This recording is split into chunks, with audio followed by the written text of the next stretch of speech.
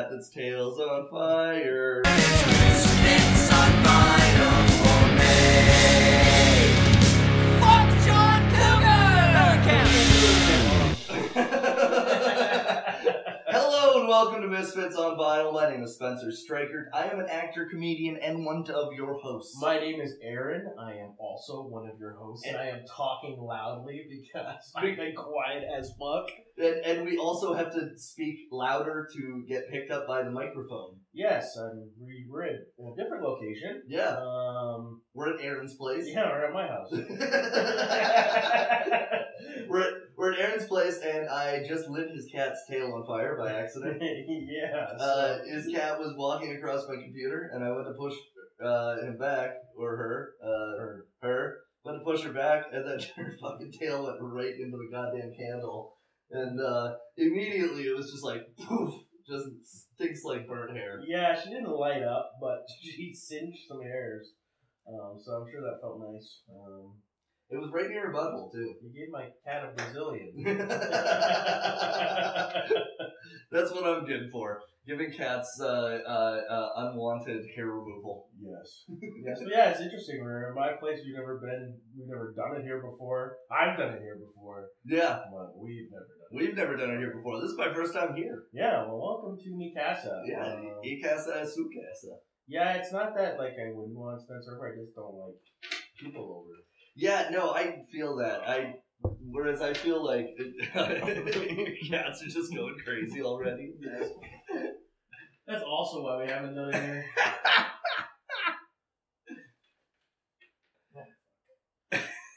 There we go. Dude, I'm not gonna lie, watching you struggle with trying to get the knobs up there was pretty funny. My cat's, like, she likes to tempt fate and play with the blind string, so... Well, and in all fairness, she's got 9 lives. She's now down to 8. Yep. So it's funny that you lit a candle so that it would smell nice in here, and then immediately your cat was just like, "I'm gonna burn my asshole." Yeah. Well, I lit a candle because my cat's had like vicious diarrhea. I don't know why, but like she's had diarrhea like the past 2 days. So now I have a question. Yes. Does cat diarrhea make you want to be sick? Any diarrhea makes me. I have the weakest sense of smell of all time. It's not even like my gag reflex. Like literally, you sent me a picture of shit. I almost threw up. Well, I threw up the one time. I almost threw up here on the podcast. But it's like the smell of it. Like, and she's young. Like the older one is fine. But she's young and she fucking. Our bedroom is attached to the bathroom, and the litter box is in the bathroom. We'll be sleeping, and this happened more than once, where we both woken up, me and Sarah, because of the smell of shit. Oh, Jesus! And Sarah's Christ. like, "Is that you?" And I was like, "No, it's not me. It's the fucking cats." She's like, "Is that you?" You're like, "No." Check the sheets. Check the sheets. Sorry, we use brown sheets. No, but fucking. Yeah, I don't know. We changed our food. I use red sheets. It's been better. I fart blood. Gross. It's been better when we switched our food over, but our vet gave us a stern talking to. We were feeding them Fancy Feast because it's affordable. And the vet was like, "That's like feeding your kids McDonald's every day." I was like, "What's wrong with that?"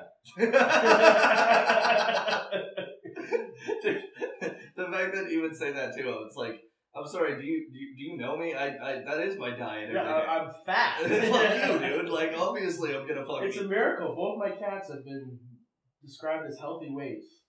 Yeah, they look like slender animals. The older one is very athletic looking. Yeah, he looks like a mini tiger. Yeah, Goose. Well, Gus is his name. Gustavo. Yeah, I named him after Gus Spring. Yeah, and then Dot, we called her Dot because she's got a dot on her head, and she's kind of a simpleton. Ah. So, and Dot is the lead character in this season of Fargo. There you go. Yeah. Which comes out on Tuesday the 21st of November. Amazing. So, I guess I can announce it now. I'm on fucking Fargo this season. Fuck yeah. They can't cut me now that it's coming out. But imagine You watch it and you bring Dude, it's happened to me before. I'm pretty confident that I'm not going to. Whoa, they're going nuts. I'm pretty confident that I'm not going to get cut from this though, because I have all of my scenes are with John Hamm or Juno Temple or Joe Keery. Nice. So I'm pretty confident that it's like, no, I'm not gonna get cut. You know. How is working with those people? Dude, it was amazing. First off, John Hamm, coolest dude ever.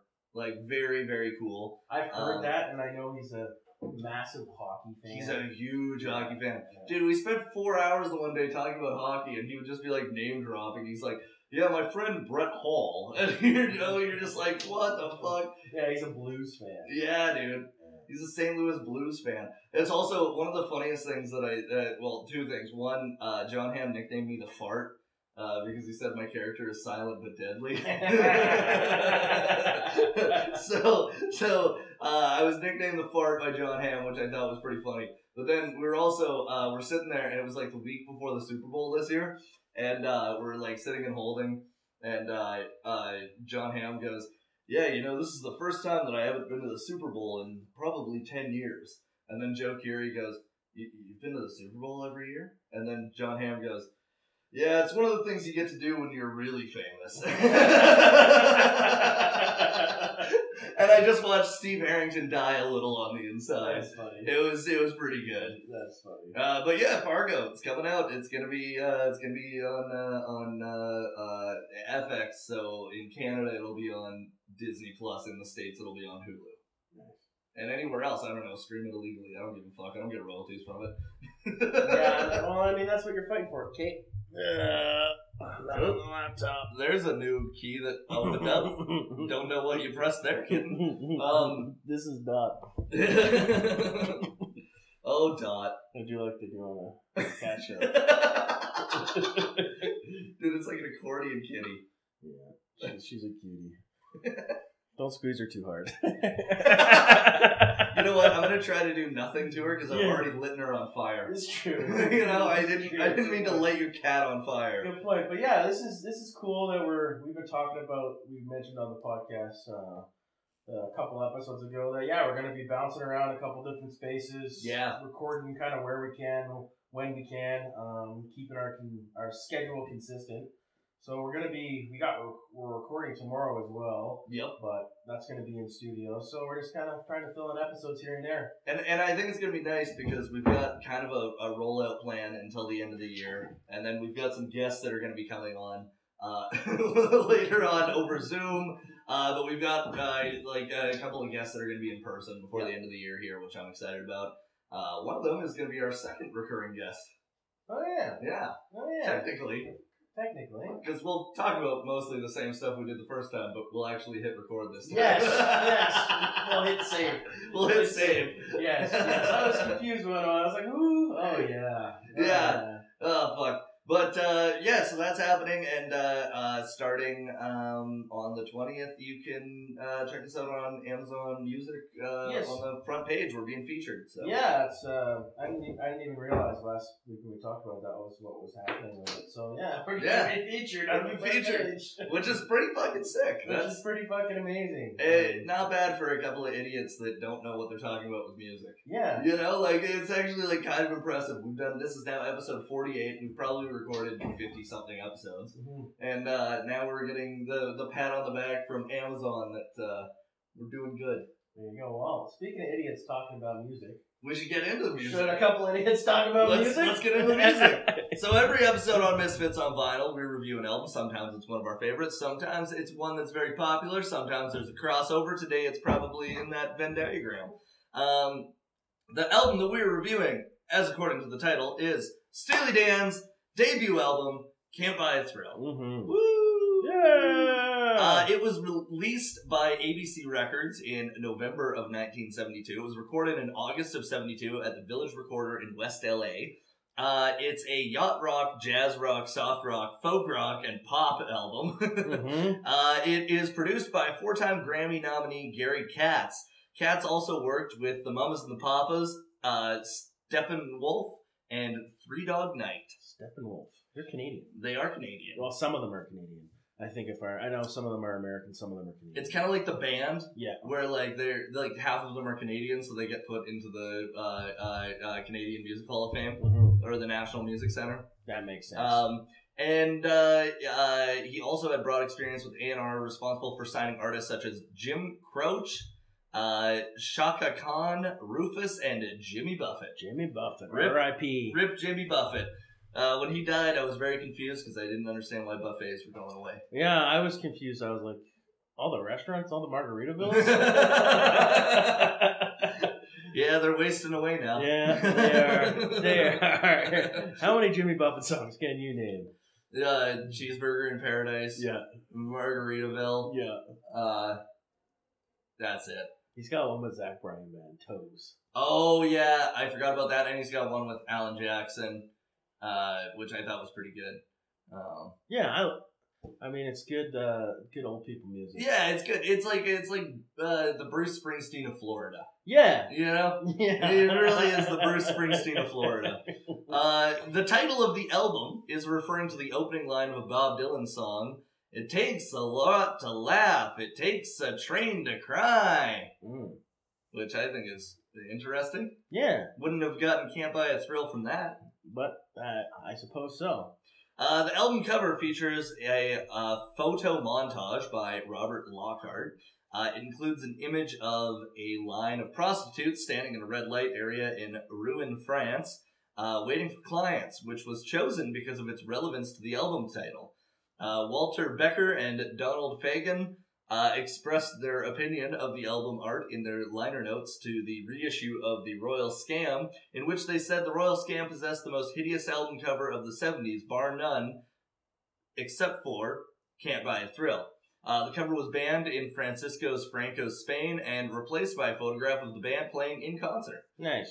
Which is pretty lame. Yeah.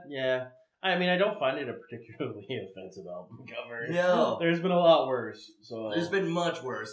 I feel like 90% of the stuff that came out in the 90s was much worse. Yes. You know? Nirvana put a naked child on the cover. Well, you could see, like, it looks like a pop art montage you'd see at, like, a museum or something. Like a Warhol knockoff sort of deal. Yeah, or it looks like what an art student would do, you know, to be edgy. Yes. Like, that's what it kind of looks like. Yeah, like at the UFC. Yeah. This is edgy, man. No, it's not. For all those that couldn't get into arts at ACAD, there's UFC. University of Calgary. We weren't your first choice. No. Are you an engineer or in business? No? Fuck you. UFC. The University of Calgary. Come for our music hall and nothing else. Are you into art? You want to go in a basement full of asbestos that smells like piss? For fucking $4,000 a semester? You want to roll on the ground with some silverfish? Yeah. You want to walk outside and dance with the leaves? UFC. You want to still get called a faggot by everyone in other arts departments? Yes. UFC. Classic. It's a school. It's a school. It's a school. Shout out to UFC. Technically our alma mater. Yeah, technically. I wonder if they'll post about our success with the podcast. Multidisciplinary. It's a good way of saying a jack of all trades, a master of none. That's what I am. Yeah. Okay, 2 songs recorded during the Can't Buy Love sessions were left off the album and released as a single. It was Dallas with Sail the Waterway. This is the only Steely Dan album to include David Palmer as the lead vocalist, having been recruited after Donald Fagen expressed concerns over singing live. Drummer Jim Hodder contributes lead vocals on one song, Midnight Cruiser, sometimes called Midnight Cruiser. I don't know why it's quite literally the same thing.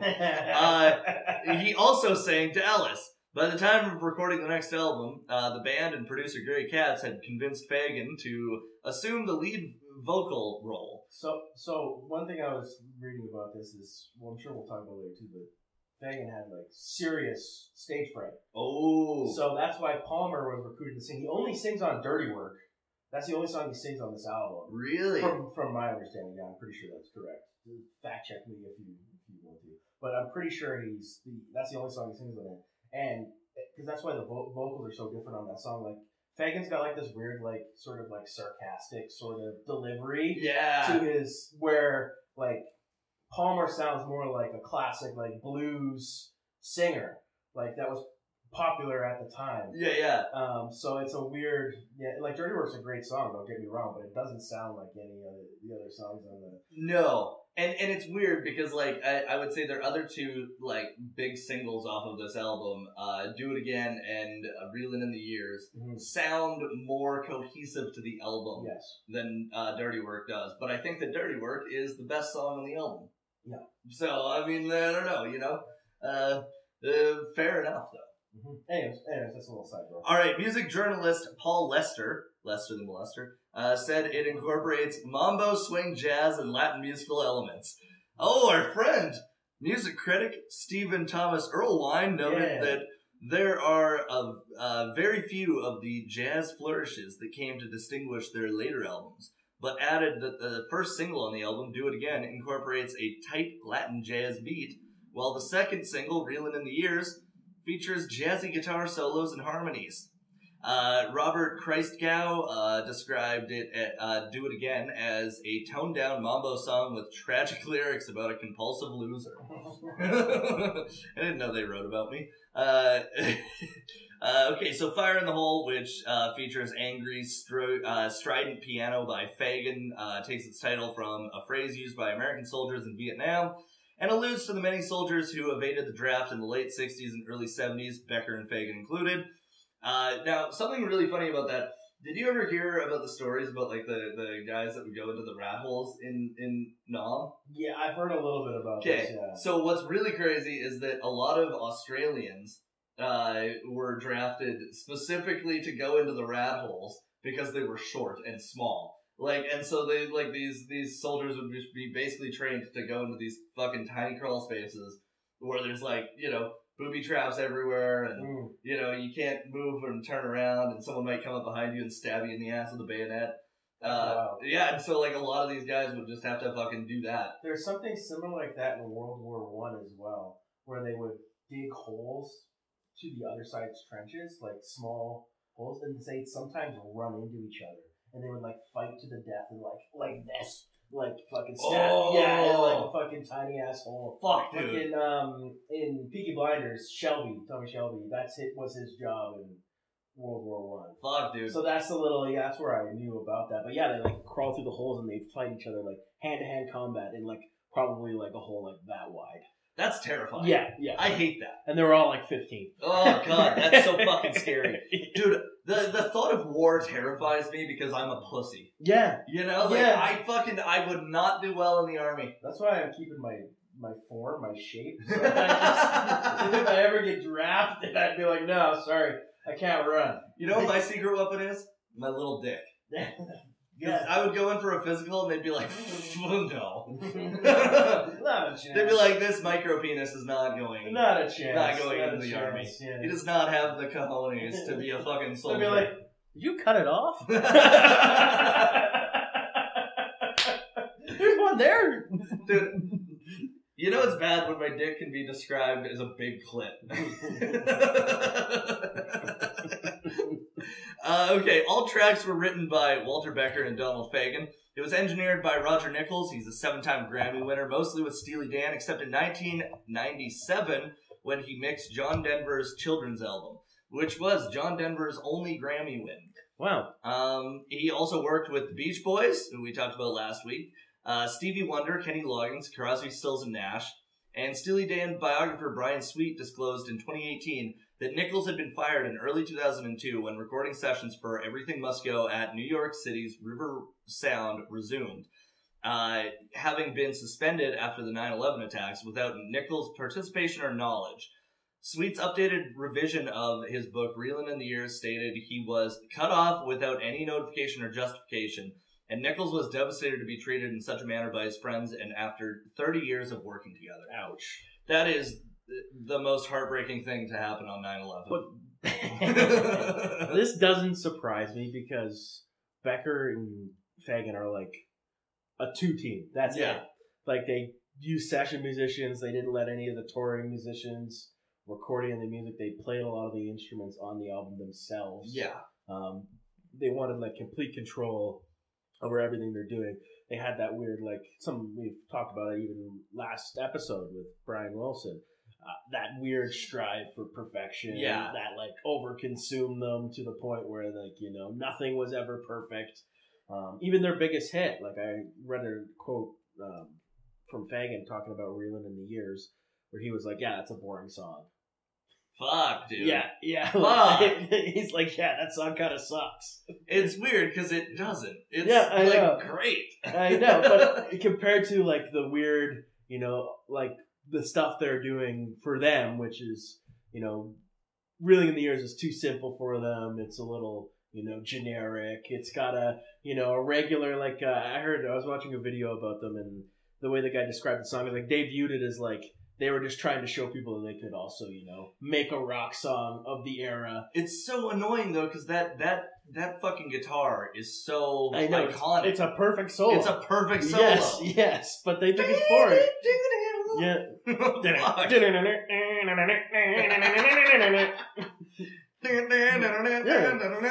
But those are the type of musicians that Becker and Fagan are. They're just like, unless they're making something like overly complicated or like Wilson fucking around with dynamic chords and orchestras and his wall of sound. Yes, they're not happy, which is weird. So basically, like they're like a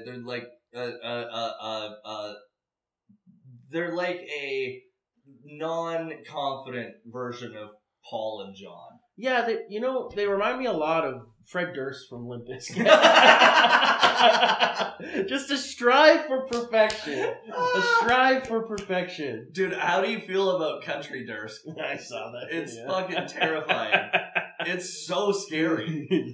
I love the video where it's like your therapist. Country Fred Durst can't hurt you. It's not real. And then it's just like Fred Durst on stage in a cowboy hat doing break stuff. Ugh. Still better than Florida Georgia Line. Honestly, yeah. Yes. I fucking no. Like I would put Fred Durst in more of country than Florida Georgia Line. Fair. Okay, so about the artist. We're going to rifle through these here. Donald Fagen was born in Pasek, New Jersey on January 10th, 1948 to Jewish parents, Joseph Jerry Fagan, an accountant, and his wife Eleanor, a homemaker who also who was a swing singer in upstate New York's Catskill Mountains from childhood through her teen years. His family moved to Fairlawn, a small town near Pasek, when he was 10 years old. He moved with his parents and younger sisters to Kendall Park, a newly constructed suburban section of South Brunswick, New Jersey. The transition upset him. He detested living in the suburbs. He later recalled that it was like a prison. I think I lost faith in my parents' judgment. It was probably the first time I realized I had my own view of life. His life in Kendall Park, including his teenage love of late night radio, inspired his later album, The Night Fly. Nice. Which is pretty impressive. And it's funny because a lot of, during the 50s, there was the big boom of the suburbs. Like, that was where the suburbs really came into play. Everyone came back from the war. It was like, cities were sprawling and, like, everyone could have their own little piece of land, and you were out in the fucking middle of the, boonies. And a lot of women that were, like, homemakers ended up getting addicted to Prozac because it was prescribed to them because they were like, I'm sad. And, like, really the reason they were sad was because they're in the middle of fucking nowhere and they have nothing to do. But the doctors were like, just drug her up, she'll be good.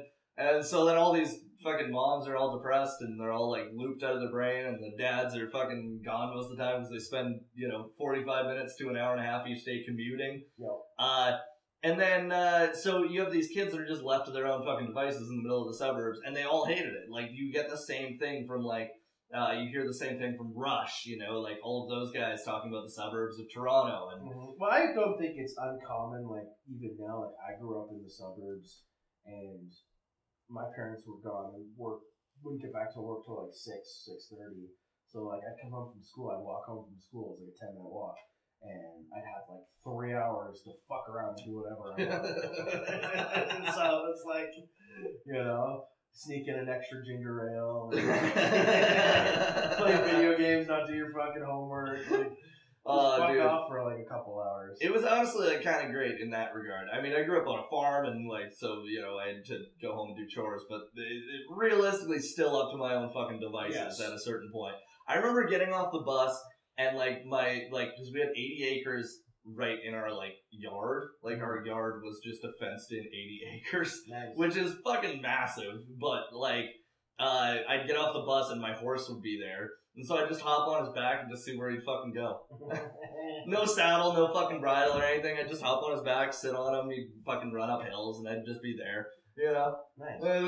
I could have broke my arm. Yeah. I could have done something stupid. Yeah. But I was not bored. I would do that here too. I would get out of school, I'd unhitch my horse, and ride him home.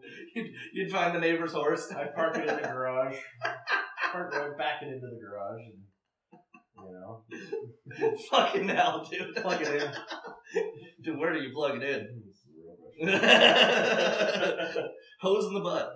Okay, Fagan became interested in rock and rhythm and blues in the late 1950s.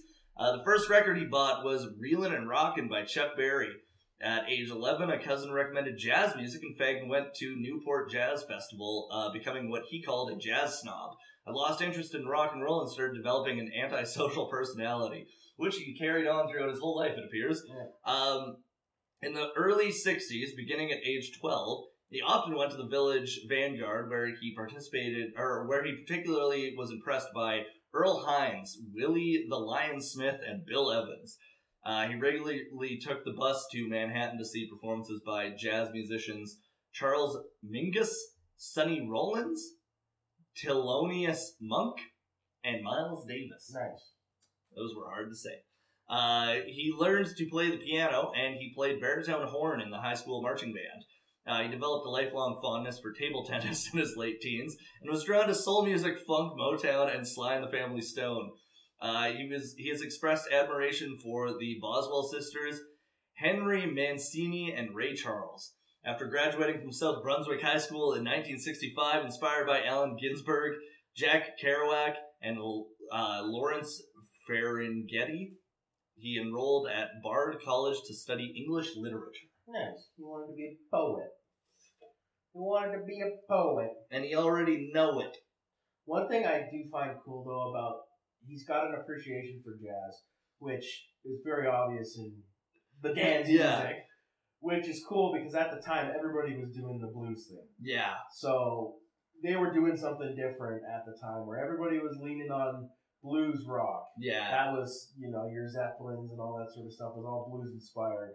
And he went the other way and was like, fucking, we're going to do jazz, we're going to do Latin, we're going to do all sorts of different stuff. So he's got an eclectic bunch of inspirations for particularly this album and then later albums as well. But, he takes from a lot of different styles of music on this album that wasn't the popular go-around at the time. Totally. And you see it in their later albums for sure more clearly, I would say even. But it's funny because, you made a good point with that because if you think about, who was big at the time, you had, the Beatles, you had, the Beatles had just ended, obviously. Yeah. But, you had, the Beatles and Zeppelin and all these bands. Stones. Yeah, they were all super blues influenced.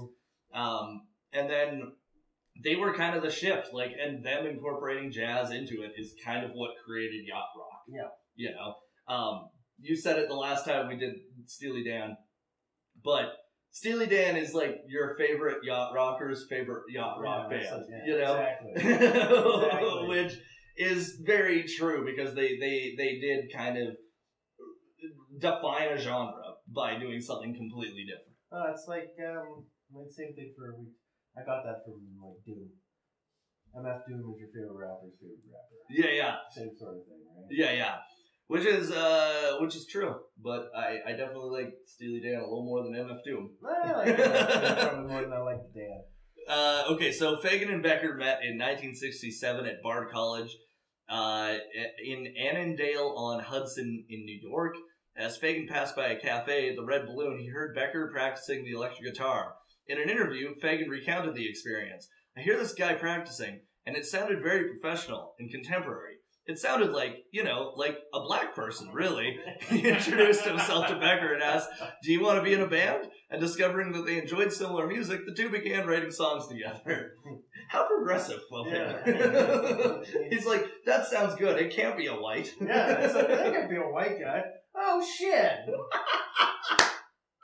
Nice. He's like, you're white and you're good at music? No way. Damn. Fuck, dude. Becker and Fagan began playing in local groups, one such group known as Don Fagan Jazz Trio, the Bad Rock Group, and later, the Leather Canary. Included future comedy star Chevy Chase on drums. And they played covers of songs by the Rolling Stones, Moby Grape, and Willie Dixon, as well as some original compositions. Chevy Chase walked by, and you heard the guy playing music. He walked in, he's like, oh, thank God it's not a black guy. He's like, oh, yes, score! He's like, I'm Chevy Chase, and you're not black. I mean, you're man. You know what's, like, interesting about that, though? Like, on a side note, like, obviously, like, the OG, like, the first fucking SNL group, yes, was pretty incredible in that they were all, like, gifted in multiple, different styles of art, like, it was like, they're all really good actors and improvisers and comedians and singers and, like, they could do a little bit of everything. But in 1973, they were a part of the, like, Chevy Chase and John Belushi, and I think Dan Aykroyd was in this. Gilda Radner was probably in this as well. But they were a part of the very first iteration of National Lampoon's Lemmings, which was a mock of Woodstock, and it was a musical. And John Belushi plays this, like, absolutely just cracked out version of, like, a rock singer at a Woodstock event. And it's so funny, dude. I have the vinyl. It's an enjoyable fucking listen. But it was surprising to find out that Chevy Chase used to play drums in a group with Steely Dan musicians, because I think that I've always associated like the OG SNL people as like Belushi and Aykroyd are like the musicians of the group. Like they're obviously the ones that are the musicians, with Blues Brothers and stuff like that. But seeing that other people were also capable of it is kind of a testament, I think, to why the show was as good as it was at the time. What's surprising to me is that Chevy Chase was able to work with people. And not be in the background. That's like a double whammy. Dude, he was able to be a drummer. Yeah. That's, and especially for a jazz trio. Yeah. Dude. It must be pretty good, because, like, Becker and Fagan have really high standards. So, like, just, like, using logical reasoning, he must be, like, a decent musician. I would be very, like, shocked if he wasn't. No. But I also doubt that he could do it now. No. He probably would fucking be terrible. No, he could barely leave a proper voicemail. I just have all my Chevy Chase material just locked and loaded. Oh, dude, I fucking, you know what? It hurts because Chevy Chase is in one of my favorite movies of all time, and I love him in it, but I'm also like, oh, he's such a dick. Yeah, he's an asshole in real life. Never meet your heroes. Never meet your heroes. Yeah. Okay, except for John Hamm. He was very nice. Yeah. So I mean, fucking, meet your heroes. Some of them aren't self-entitled douchebags. Only meet your heroes if they have a name, like, related to pork. Can't wait to meet Kevin Bacon. Yeah, there you go. There you go. Okay, so a series of demos from 1968 to 1971 are available in multiple different releases, not authorized. Oh, thank you. Not authorized by Becker and Fagan. This collection features approximately 25 tracks and is notable for its sparse arrangements. They were re-recorded for Steely Dan albums, but never officially released. In 1970, Gary Katz produced an album by Linda Hoover, Shine, featuring Fagan, Becker, and Jeff Skunk Baxter, and including 5 Becker and Fagan songs. The album was shelved over songwriting licensing issues, but was finally released 52 years later in 2022. Damn! That's fucking crazy. Becker and Fagan joined the touring band of Jay and the Americans for about a year and a half, where they were paid $100 per show, but partway through their tenure, the band's tour management cut their salaries in half. The group's lead singer, Jay Black, dubbed Becker and Fagan the Manson and Starkweather of rock and roll, referring to cult leader Charles Manson and spree killer Charles Starkweather. Nice. Well, that's certainly something. They had little success after moving to Brooklyn, although Barbra Streisand recorded their song I Mean to Shine on her 1971 album, Barbara Jones Streisand. Their fortunes changed when one of Vance's associates, Gary Katz, moved to Los Angeles to become a staff producer for ABC Records. He hired Becken and Fagan as songwriters, and they flew to California. Katz would produce all of their 70s albums in collaboration with engineer Roger Nichols, and Nichols would win 6 Grammys for his work with the band from the 1970s to 2001. What day specifically in 2001? It was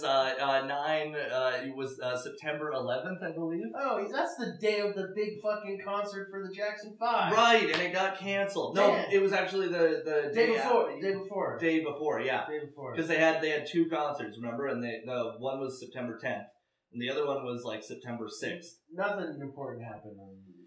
I think Howard Stern had a really good radio show. Yeah, I think that was probably it. I think Louis C.K. had a really good joke about that day for some reason. I don't know. And Steve Azizi pretended he was there. Yeah, Steve Azizi made up a whole story. It was weird. That's crazy. Pete Davidson got famous because of that day. Okay, after realizing that their songs were too complex for other ABC artists at Cat's suggestion, they formed their own band with guitarist Denny Dias and Jeff Skunk Baxter, Nice. drummer Jim Hodger, and singer David Palmer. And Cat signed them to ABC as recording artists. Fans of Beat Generation literature, Becker and Fagan named the band after a revolutionary steam-powered dildo mentioned in William S. Burroughs' novel Naked Lunch. Which is pretty funny, because I always thought that it was a dildo reference, but I did not think that it was actually a dildo reference. These guys are like fucking nerds. Yeah, dude. Say, like, Their references are cutting way too fucking deep. they're like, hey man, we should call the band after. We should go. You remember that book when they called it the Dildo Steely Man? We should go name our band after that. Yeah, dude, let's do it. Dude, you just did a really good Beavis impression. Yeah, dude. That would be sick. Remember when we were reading that Beat poetry book? Beat. There you go. Anyways. Poetry. Nice. All right. Okay, so Palmer joined as a second lead vocalist because of Fagan's occasional stage fright. We talked about this. 1972, ABC issued Steely Dan's first single, Dallas, backed with Sail the Waterway. Distribution of stock copies available to the general public was apparently extremely limited. The single sold so poorly that promotional copies were much more readily available than stock copies in today's collector's market, which is good to know. As of 2015, Dallas and Sail the Waterway are the only officially released Steely Dan tracks that have not been reissued on cassette or compact disc. In an interview in 1995, Becker and Fagan called the songs Stinko. Nice. Weird thing to call them. Yeah. Not that they suck, not that they stink. They're Stinko, dude. Stinko. Okay, so because of Fagan's reluctance to sing live, Palmer handled most of the vocals during on stage. During the first tour, however, Katz and Becker decided that they preferred Fagan's interpretation of the band's songs, persuading him to take over. Palmer quietly left the group while it recorded its second album, and he later co-wrote the #2 hit song Jazzman with Carole King. Nice. Village Voice rock critic Robert Christgau was pleased with the elevation of Fagan, noting that Palmer fit in like a cheerleader at a crap game. All right. Great metaphor. Great metaphor. So you could just say he fit in like shit. Yeah, he didn't fit in. He didn't fit in. Yeah. You know what? He really fit in like a priest at a hockey game. Yeah. Like what? Yeah, it's like He fit in it like an engineer in the theater. Yeah. Exactly. He fit in like a doctor at a supermarket. Yeah, that's pretty good. You keep it going. He fit in like a like a nurse at a Target. Nice. That was very similar to the last one. Yeah, he fitted like a cat's tail in a candle. He fit in like a dentist at a bar.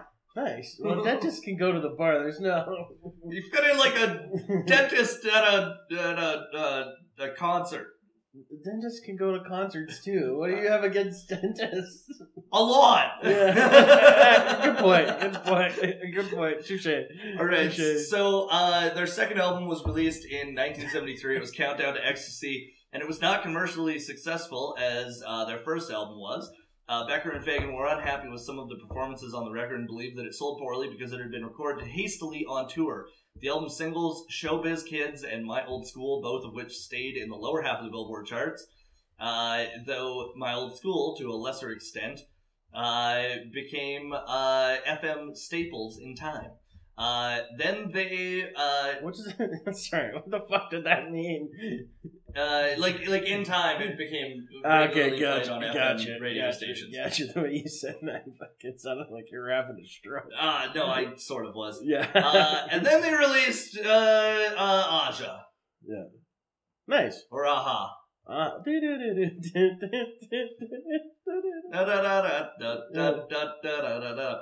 Royal Scam was released in May of 1976, partially because of Carlton's prominent contributions. It was the band's most guitar-oriented album. That's not Aja. That's the Royal Scam. Yeah, that's the Royal Scam. The album sold well in the United States, though without the strength of a hit single. In the UK, the single Haitian Divorce was top 20 and drove album sales, becoming Steely Dan's first major hit there. Nice. Their sixth album, which was Aja, the jazz-influenced one, was released in September of 1977. It reached top 5 in the US charts within 3 weeks, winning the Grammy Award for Engineer. It was also one of their first American LPs to be certified platinum for sales of over 1 million albums. Because I guess at the time, a lot of the albums that would have went platinum were like the Stones and fucking the Beatles and a lot of British bands. Mm-hmm. Not a lot of American stuff. It's weird that Elvis didn't go platinum in his lifetime. That's crazy. That is crazy. So planning to tour to support Aja, Steely Dan assembled a live band. Rehearsal ended and the tour was canceled when backing musicians began comparing pay, which is a really shady thing considering they fucking quit a tour because they weren't getting paid enough. Yeah. Okay, so after the success of that album, Becker and Fagen were asked to write the title track for the movie FM. The movie was a box office disaster, but the song was a hit, earning Steely Dan another Grammy Award, and it was a minor hit in the UK, barely missed the top 20 in the US. Nice. Then they disbanded in June of 1981. Becker moved to Maui, where he began an avocado ranch and self-styled critic of the contemporary scene. Nice. He stopped using drugs, which he had been using for most of his career. Meanwhile, Fagen released a solo album, The Night Fly, which went platinum in both the US and the UK and yielded the top 20 hit IGY. What a Beautiful World. In 1988, he wrote the score of Bright Lights, Big City, and a song for its soundtrack, but otherwise recorded little. He occasionally did production work for other artists, as did Becker. The most prominent of these were 2 albums he did for the British pop group China Crisis. Don't know them, who were strongly influenced by Steely Dan.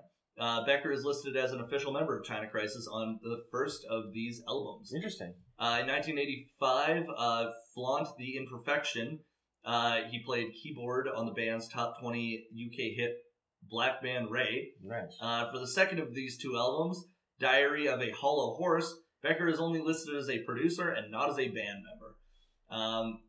Now, in 1986, Becker and Fagen performed on Zazu, an album by former model Rosie Vela, and it was produced by Gary Katz, and the 2 rekindled a friendship and held songwriting sessions between 1986 and 87, and leaving the results unfinished. In October 23rd of 1991, Becker attended a concert by New York Rock and Soul Review, co-founded by Fagen and producer Libby Titus, who for many years was the partner of Levon Helm of the band, and would later become Fagen's wife. Nice. And spontaneously performed with the group. Becker produced Fagen's second solo album, Kamakarade. Kamakarade. That's the one that goes Kamakaradia. Right? That's the one, right? No, that's not the one. No. That's Karma. I know it is. Chameleon. I know it is. Come and go. Come and go. Dude, I know my Wham, okay? I know it's fucking Boy George, but what's the name of the fucking band? It's Culture Club. Yeah. Okay, so in 1993, he convinced. No, I said something come to my mind. I'm gonna keep it to myself. No, go. I was gonna say Wham and Boy George have one thing in common. They're dead. No, I'll leave it. I'll leave it out there. You guys put the dots together on that one. Something with public bathrooms. Oh god. Okay, they reunited in 1993 and planned a tour to help promote Kamakarade. In 2001, they were inducted into the Rock and Roll Hall of Fame. In September 3rd of 2017, Walter Becker passed away, and Donald Fagen continues touring as Steely Dan to this day. Nice. You powered through that. That was fucking difficult. Yeah. Notable tracks. Do it again. Reeling in the Years. Dirty Work. That's it. That's it. That's it for their fucking notable tracks. No, there's another good one on it. I don't know where the fuck I put my phone. There's another song I was looking for on it. I forget the name of it, but that's okay. Midnight Cruiser? That's the one. That's the one. Sometimes known as Midnight Cruiser. Alternatively, also known as Midnight Cruiser. Also known as Midnight Cruiser. Could also be referred to as Midnight Cruiser. Or as Midnight Cruiser. Occasionally noted as Midnight Cruiser. Or if you're French, Midnight Cruiser. Oui, Cruiser. Oui, oui. Okay, so reception of the album. All Music, its aggregate score sits at a 4.5 out of 5. Respect. Rolling Stone, 4 out of 5. Pitchfork, 8.6 out of 10. It was U.S. Billboard's top LPs and tapes. It was number 17. Do It Again was number 6 on the Hot 100. Reelin' in the Years was number 11 on the Hot 100. It was certified RIAA Gold on May in 1973 and Platinum in 93. All Music's resident guy, Stephen Thomas Erlewine. Nice. Our boy. Said that the songs on the album subvert traditional conventions and are tightly constructed, with interlocking chords and gracefully interwoven melodies, buoyed by clever cryptic lyrics. It's a lot. In a retrospect review for BBC Music, Paul Lester, the molester, said... Don't throw that out there. I don't know that about Paul Lester. I don't know that either. I just whenever I hear Lester, I just think the molester. I don't know. It's an unfortunate thing that has just been associated with the name Paul. Lester. I'm sorry, Paul. I didn't mean that. Don't sue me. In a retrospect review for BBC Music, Paul Lester said the album is so fully formed that you could scarcely believe that it's their debut, and contains tightly constructed songs with dazzling hooks, clever cryptic lyrics, and vocals that offer teasing critiques for those that want them. Nice.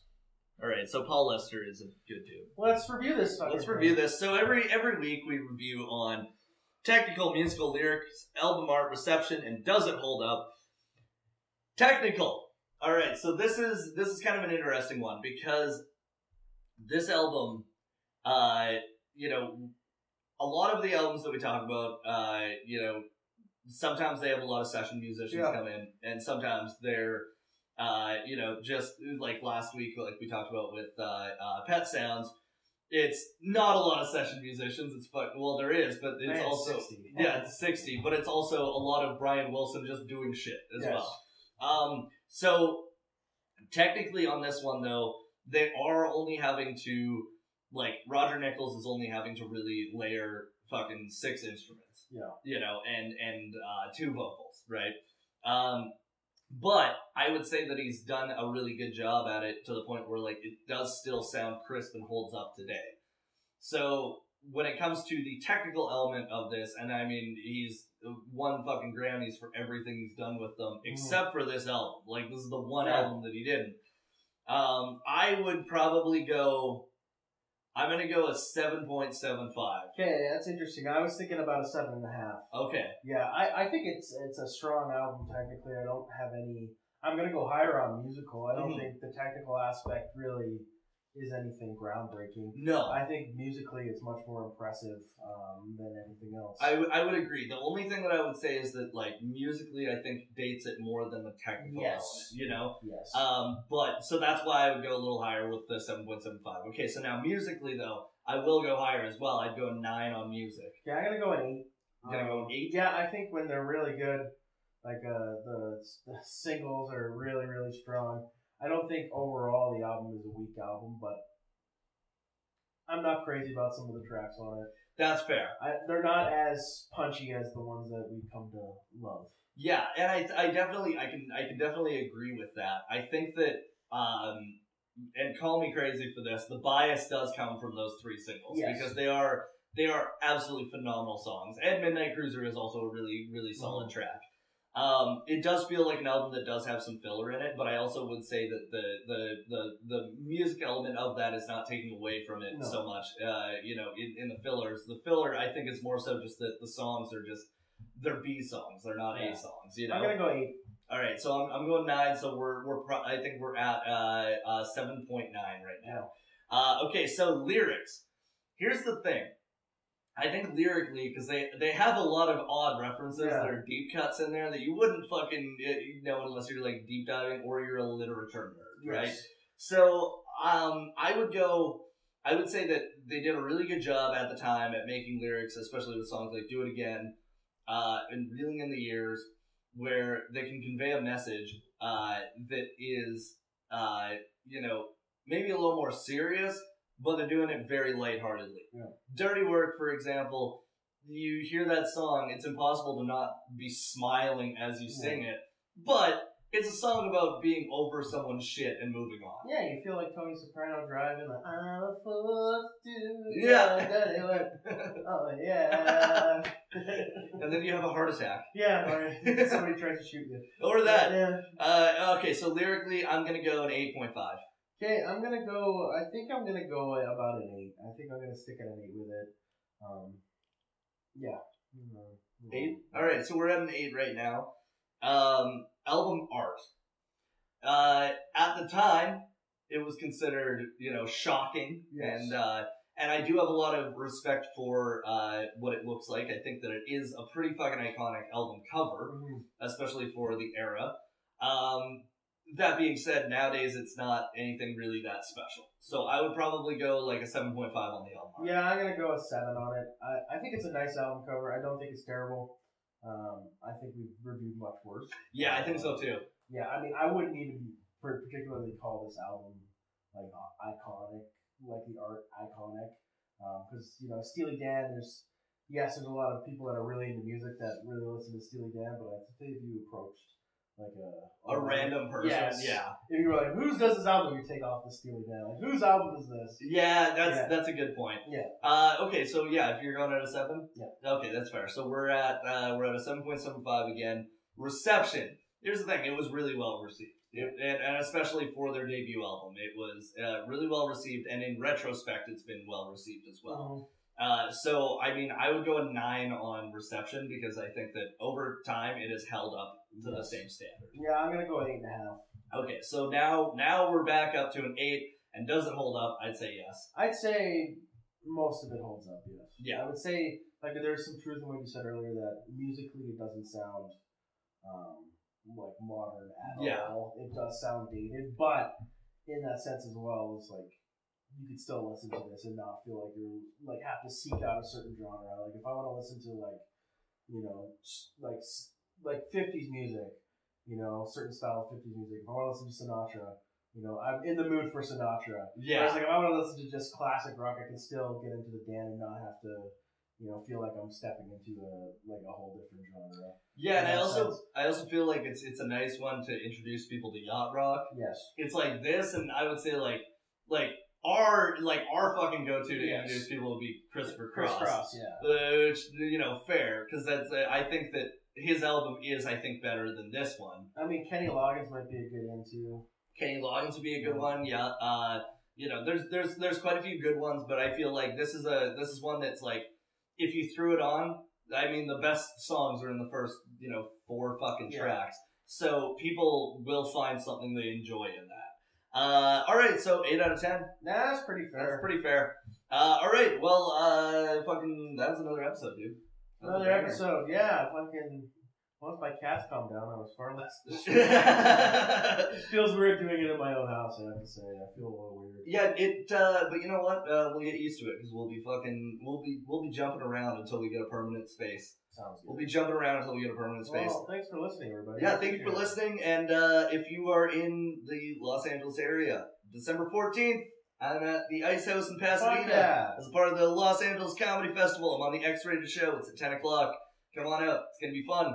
I'm going to make people laugh in America for the first time. Nice. That's I've good. never laughed before. They've never laughed. They don't know what it is to laugh. Never laughed. They've never laughed. But no, it's gonna be fun. I'm gonna hang out with the Doohickeys when I'm down there. Nice. I'm gonna hang out with Benjamin Font. I might hang out with Forrest Shaw a little bit. Nice. It's gonna be fun. Looking Same. forward to it. Yeah. Anyways, that's another episode. Anal contusions.